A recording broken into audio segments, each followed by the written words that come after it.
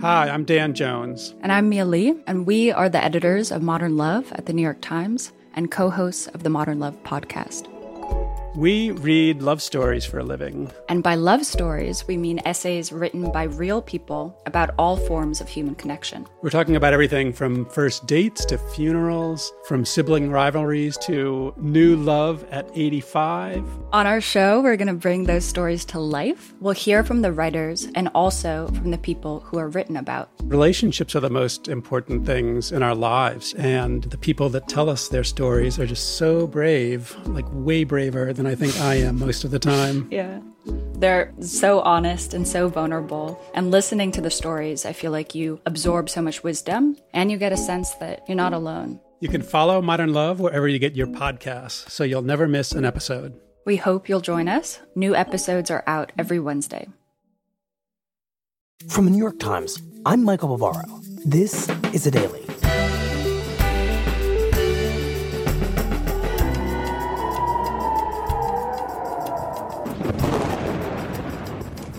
Over the past few days, the deadliest violence in years has erupted between Israel and Palestinians. Intense rocket fire from Gaza, answered by Israeli airstrikes, showing no sign of easing. Punctuated by hundreds of missiles streaking back and forth between Gaza and cities across Israel. Increasingly large numbers of casualties, including children, from Israeli airstrikes in Gaza. And now, on the streets of Israel, by shocking scenes of mob violence against both Arabs and Jews.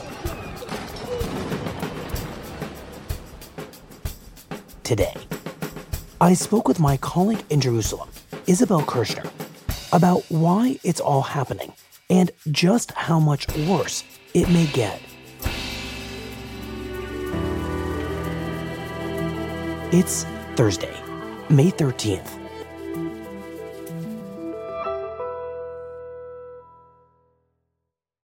Isabel, I know there may not be a simple answer to this question, but what was the trigger for this eruption of violence in Jerusalem over the past few weeks? Well, one of the triggers for sure is actually a case of 6 Palestinian families who are facing a looming eviction by Jewish landlords from their houses that they've been living in since the 1950s in a very small, quiet, leafy neighborhood of East Jerusalem, not far from the old city. In the neighborhood of Sheikh Jarrah, the tension's been growing for weeks. Several Palestinian families face eviction from their homes. We are in the right. We are still resisting. We are staying here, even if they don't want us. This is a case that's been bubbling on for years and years. We don't understand why Arabs are here. I don't want any problems, but this land is Jewish and belongs to us. We don't believe anyone, not the courts or anyone else. The Israeli government has cast it as a small private real estate dispute, but it's far from that.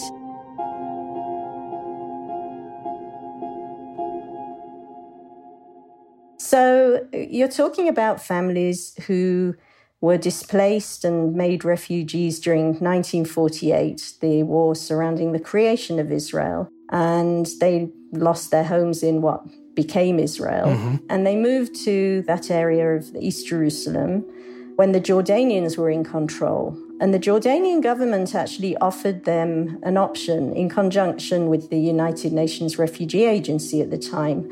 They said, we'll build some houses in this neighborhood, a few dozen houses, and you can come live in them, and we will register them for you, and in return, you should give up your refugee status. And the families actually agreed to that and moved into the houses.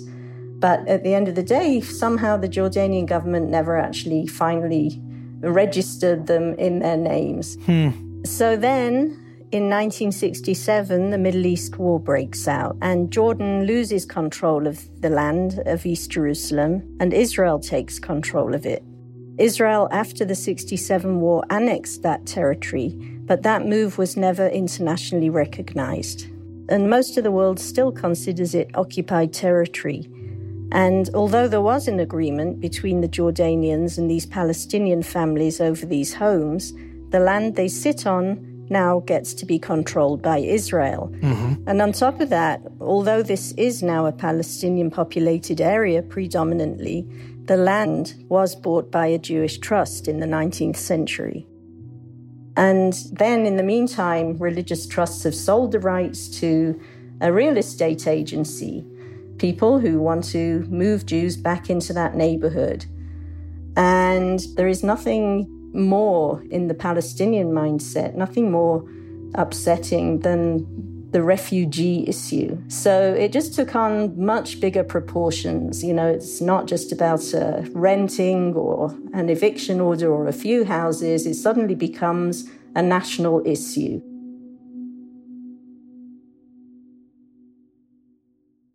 So this is pretty complicated, but to summarize, these refugee Palestinian families were given these homes in the 1950s and told that it would be their home for good, but that didn't happen. It's still the case that legally these homes belong to Jewish landlords, and now those Jewish landlords are saying to these Palestinian families, we want you out, and in part they want them out because they want Jewish people to control these properties in East Jerusalem.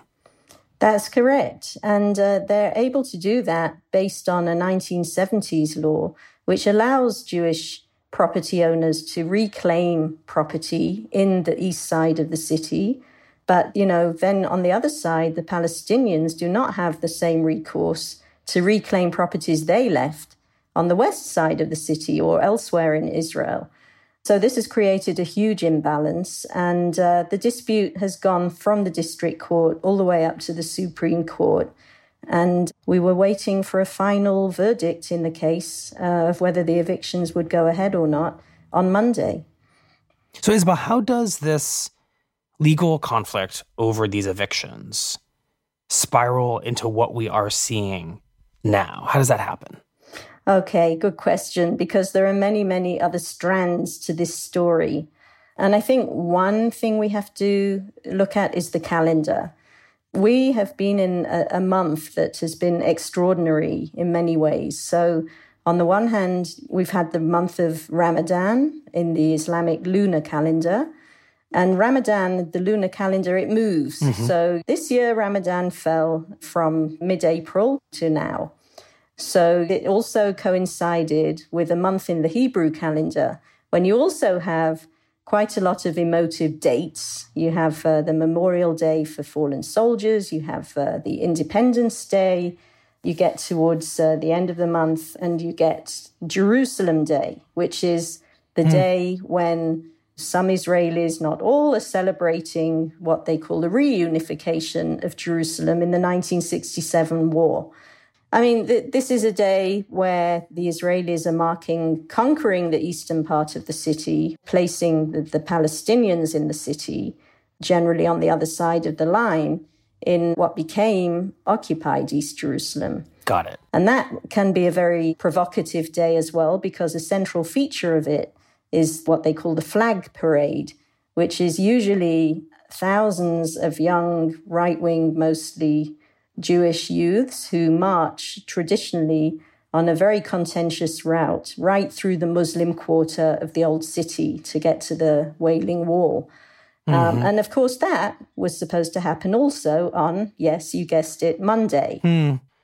So Monday of this past week becomes, through the eviction case and through the calendar, a kind of swirling collision of Palestinian grief and Israeli celebration and just a kind of powder keg, it sounds like. And we also had a lot else going on in the city building up to this day. Ramadan is a time when the city is very much on edge. It's a time of, religious and nationalist fervor for many people. And it started with several other potential points of ignition. So you had the police, for example, barring Palestinians from gathering at Damascus Gate. Damascus Gate is one of the most beautiful and historic entrances to the old city from the east side.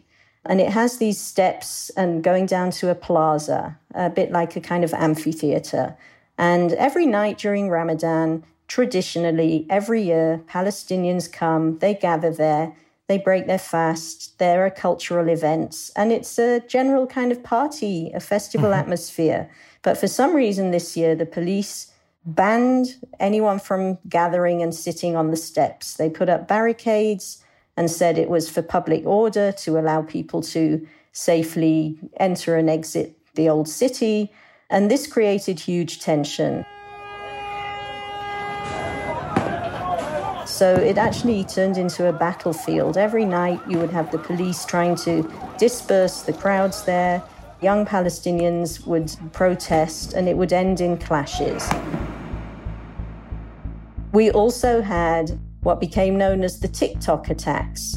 What are those? So there were a couple of Palestinian 17-year-old youths who filmed themselves for a TikTok video slapping an ultra-Orthodox Jew while he was sitting on the light rail train. And it kind of went viral, and there were one or two other similar attacks, and people just took great affront. And it ended up with hundreds of young Israeli Jews marching to Damascus Gate, chanting things including death to Arabs.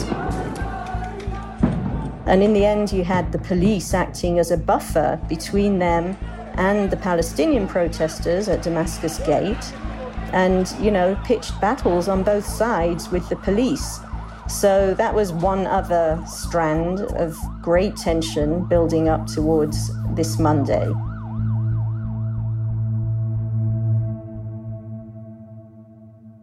So a very unstable situation is very much ignited by actions taken by multiple groups of people on the ground in Jerusalem, including the Israeli police. Right. So we come to Monday morning, after all this build-up of all these different tensions in the city, in this very tense month, and we get to the point where we've had Laylat al-Qadr, which is a very holy day for Muslims at the end of Ramadan, when thousands of worshippers spend the night traditionally in the compound of the Aqsa Mosque, which is the third holiest site in Islam. And it's also probably one of the most hotly contested sites in the world, because it's also the holiest place for Jews. They know it as Temple Mount, and it's the location of two ancient temples. So on Monday morning, which is Jerusalem Day as well, there were Jewish groups who were planning, as they traditionally do, to go up to the Temple Mount on a visit. And the Muslim worshippers, many of whom, as I say, had been there overnight, were expecting them, ready for, what they would see as a kind of invasion on their holy territory on a very holy time of year. The police stopped the Jewish groups from going up. But what we did see was the police in large numbers raid the compound.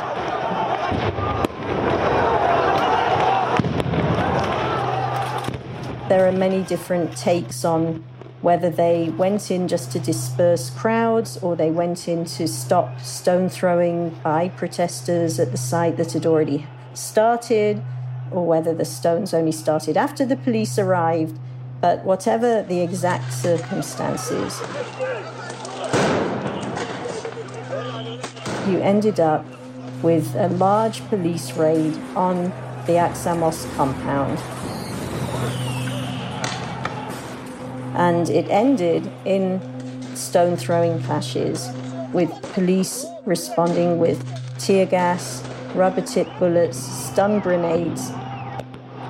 And by the end of the main part of this confrontation, you have, on the one side, 330 Palestinians who've been injured, 250 who were actually treated in the hospitals, and on the other side, 21 police officers injured. So, Isabel, what happens after this police raid on the mosque? How do Palestinians respond? So, by the afternoon, we get an ultimatum from Hamas, the Islamic group that holds sway in Gaza, saying if the Israelis do not remove all their forces from the mosque compound and from the area of East Jerusalem, the Palestinian area where the evictions were about to take place, something would happen. And they don't specify what that something is, but it will be serious. Israel will be paying the price.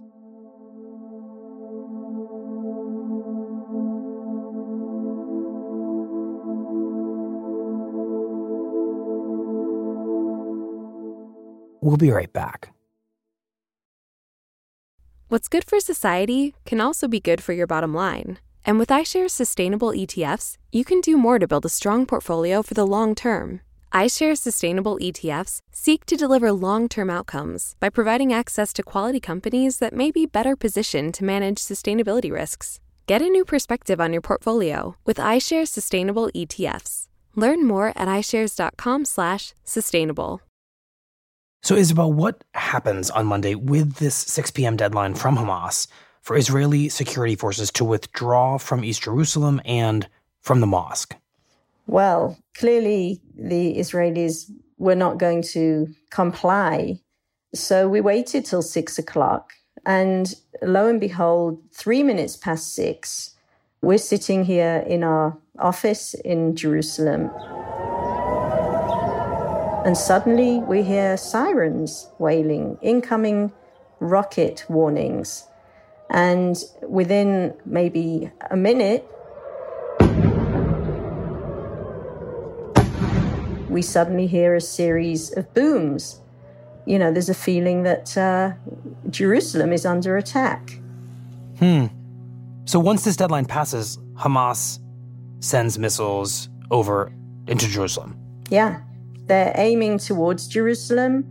One was intercepted by Israel's Iron Dome, the anti-missile defense system. Others actually fell in communities and empty ground in the hills west of Jerusalem. And nobody was killed or hurt, but there was some property damage. And this was highly unusual and clearly was not going to go without an Israeli response. And what is that response? Well, Israel had clearly been anticipating some kind of action from Gaza and always has what it calls a bank of targets that it's built up. And Israel immediately began with airstrikes in Gaza. And now Gaza is a very small and crowded territory.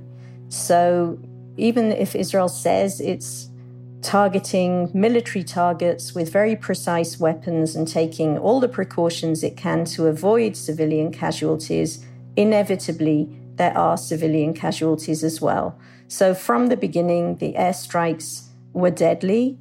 There were 2 children killed very early on that night, and each side just kept stepping it up. Israel taking down tower blocks in Gaza, multi-story buildings that housed Hamas offices or headquarters of various types of Hamas.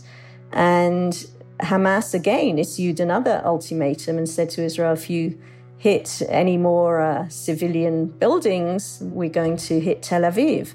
And a huge salvo, barrages of rockets began streaming out of Gaza and slamming into suburbs around Tel Aviv. You know, things have just been escalating all the way. So by Wednesday afternoon, 2 days into the conflict, we have at least 53 Palestinians killed, according to the Gaza health officials, 14 of them children, and more than 300 wounded. And on the Israeli side, you have at least 6 people who've been killed and, scores injured. Isabel, it is often felt in moments like this that Hamas's missile attacks, as terrifying as they are to Israelis, often fail to inflict significant damage on Israel based on the technology that Hamas is using, and that the Israeli counterattacks tend to be much better targeted and more destructive. And the death toll seems to suggest that that has been the case so far here, a kind of disproportionate impact.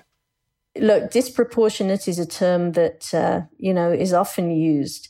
I think there's certainly the circumstances that Israel has total air superiority in terms of its air force. The Hamas rockets are rather inaccurate. Israel does have the Iron Dome system, which manages to intercept, the authorities say, about 90% of rockets that are headed to population centers in Israel. But the Gaza Strip is just, first of all, very crowded, very densely populated. The Israelis will tell you that Hamas operates from civilian areas within Gaza, making it very, very, very difficult to avoid collateral damage. At this point, is it fair to describe what's happening here as a war, as warlike? What is this? It feels pretty warlike. If we end up with a ground campaign on the Israeli forces side, it will definitely be a war. And is there talk of a ground operation? Well, no confirmation of one, but some preparations seem to be being made. There are some call-ups of reserves. There are some troops and vehicles moving down towards the border. So it's not being ruled out, but it's hard to tell. I think Israel won't rush into a ground invasion because they are usually very costly. But sometimes, it's part of the tactical war to signal that you're ready for one, which could also be what's going on. What are the leaders on all sides of this saying about this moment and how it might come to an end? I realize that's a tricky question because both the Israeli and Palestinian leadership is very much in flux, but what are they saying about it? So we heard on Wednesday night a very strong statement from President Mahmoud Abbas. He leads the Palestinian Authority in the West Bank and is a main rival of Hamas. And he was basically telling Israel, end your occupation. And we've been hearing more from Hamas. So Ismail Haniyeh, a senior Hamas political leader, sent a recorded address to a Hamas-affiliated television station. منذ أمس وحتى الآن تجري مع الأشقاء في مصر وكذلك إخوتنا في قطر ومع الأمم المتحدة. He spoke about being contacted by Egypt, Qatar, the United Nations, with some kind of talk of maybe working towards a ceasefire. تحديداً في القدس والأقصى وامتد لهيبها إلى غزة هو الاحتلال الإسرائيلي. But he said since in his view Israel had started this, it was Israel's responsibility to be the ones to begin to end it. دم يرفعوا يدهم عن القدس المقاومة جاهزة. On the Israeli side, we're hearing that we're not done yet. The defense minister said on Wednesday there's no end date. And the night before, the prime minister also said, this could take some time. So it sounds like from leadership, there's not an eagerness to quickly bring this to an end. Right. It does seem that on both sides, they're not rushing to end this, and it might actually be helping them. How so? On the Palestinian side, you have Hamas operating really in a vacuum with Palestinian President Mahmoud Abbas, who's aging and weak, and Hamas really trying to reinstate itself, using its currency of leading the resistance and defending Jerusalem, which is, always a rallying cry on the Palestinian side.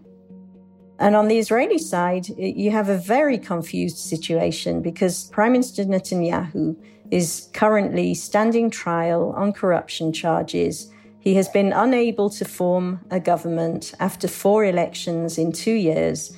And his rivals were working on trying to form an alternative coalition, which would have seen him removed from office for the first time in 12 years. And I think, we're not sure how this is going to play out, but somehow he might well be able to capitalize on this time as being not the right time to have a change in government.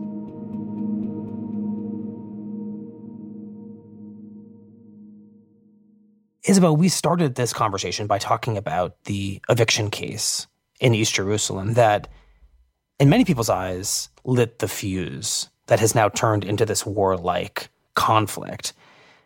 What has happened with that ruling? So the ruling was supposed to come on Monday. On Sunday, after the government had spent, weeks saying this is just a private real estate dispute, the Attorney General finally stepped in and asked for a delay in the case so that he could study the materials, get involved, state an opinion, and the judges gave him a month, suspending the verdict for at least 30 days. This is one case where the Israelis stepped in to try and diffuse a situation, but of course it was too little too late. So this ruling has been delayed, but not for all that long. And eventually, when it comes out, it will no doubt influence the course of this conflict that has erupted over the past few weeks. But it strikes me as odd and maybe a bit ironic that the Israeli government has called this eviction case a real estate dispute, when you could argue that the entire history of the Israeli-Palestinian conflict is ultimately a dispute over real estate, over land, and over the idea of home. You certainly could see it that way. I mean, with all the security and national and religious aspects to this conflict that's been going on for a century, at the end of the day, it's about who rules territory where and who gets to call a place home. Yeah.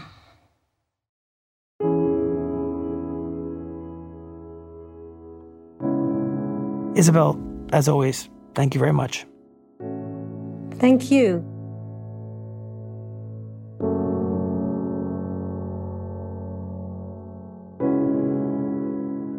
The Times reports that as the conflict expands, rival mobs of Jews and Arabs are carrying out violent attacks in several Israeli cities and towns. One occurred in a suburb of Tel Aviv, where dozens of Jewish extremists took turns beating and kicking an Arab motorcycle driver, even as his body lay motionless on the ground.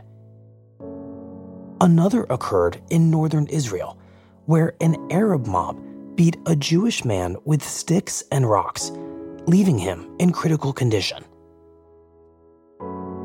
On Wednesday night, the United Nations warned that the conflict could soon intensify into, quote, all-out war, and the Biden administration dispatched a senior American diplomat to the Middle East to meet with Israeli and Palestinian leaders and to urge both sides to de-escalate.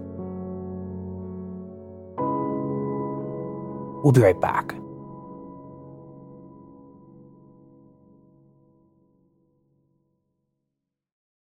The FX original documentary Pride is a 6-part series from Emmy Award-winning Killer Films and Grand Jury Prize-winning Vice Studios. 6 renowned LGBTQ+ directors explore heroic and heartbreaking stories that define us as a nation, chronicling the struggle for LGBTQ+ civil rights in America from the 1950s through the 2000s. FX's Pride is a special 2-week event starting Friday, May 14th on FX. Streaming next day FX on Hulu. Here's what else you need to know today. On Wednesday, during a closed-door vote, House Republicans ousted Representative Liz Cheney as their party's third highest-ranking leader over her decision to speak out against former President Trump, his role in the January 6th riot at the Capitol, and his lies about fraud in the 2020 election. I will do everything I can to ensure that the former president never again gets anywhere near the Oval Office. After the vote, Cheney said she had no regrets and vowed that she would continue to speak out against Trump and seek to break his hold over the Republican Party. We have seen the danger that he continues to provoke with his language. We have seen his lack of commitment and dedication to the Constitution. And the company that operates the major fuel pipeline shut down by a cyber attack said that the pipeline's operations had begun to resume. The shutdown of the pipeline had raised fears of gas shortages and triggered panicked buying in several states, including Florida, Georgia, and Alabama. Today's episode was produced by Austin Mitchell, Soraya Shockley, Robert Jimison, Annie Brown, and Daniel Guillemette. It was edited by MJ Davis Lynn, with help from Phyllis Fletcher. It was engineered by Chris Wood, and contains original music by Rochelle Banja and Dan Powell.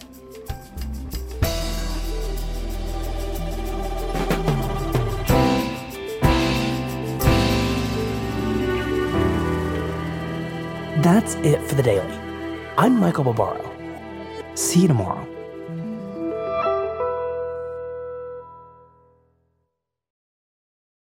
If you're single, are you dating on the Match app yet? Are you a sourdough starting, microgreens growing, closet organizing superstar? It turns out, post-pandemic singles may be the most interesting people out there. And they're ready to have those "what did you do last year" conversations. After this year of being focused on yourself, there's never been a better time to partner up. Download the Match app, set your preferences, and their powerful recommendation engine takes it from there. And bonus, it's now 100% free to message your top matches. Get ready to start something great. Download Match today.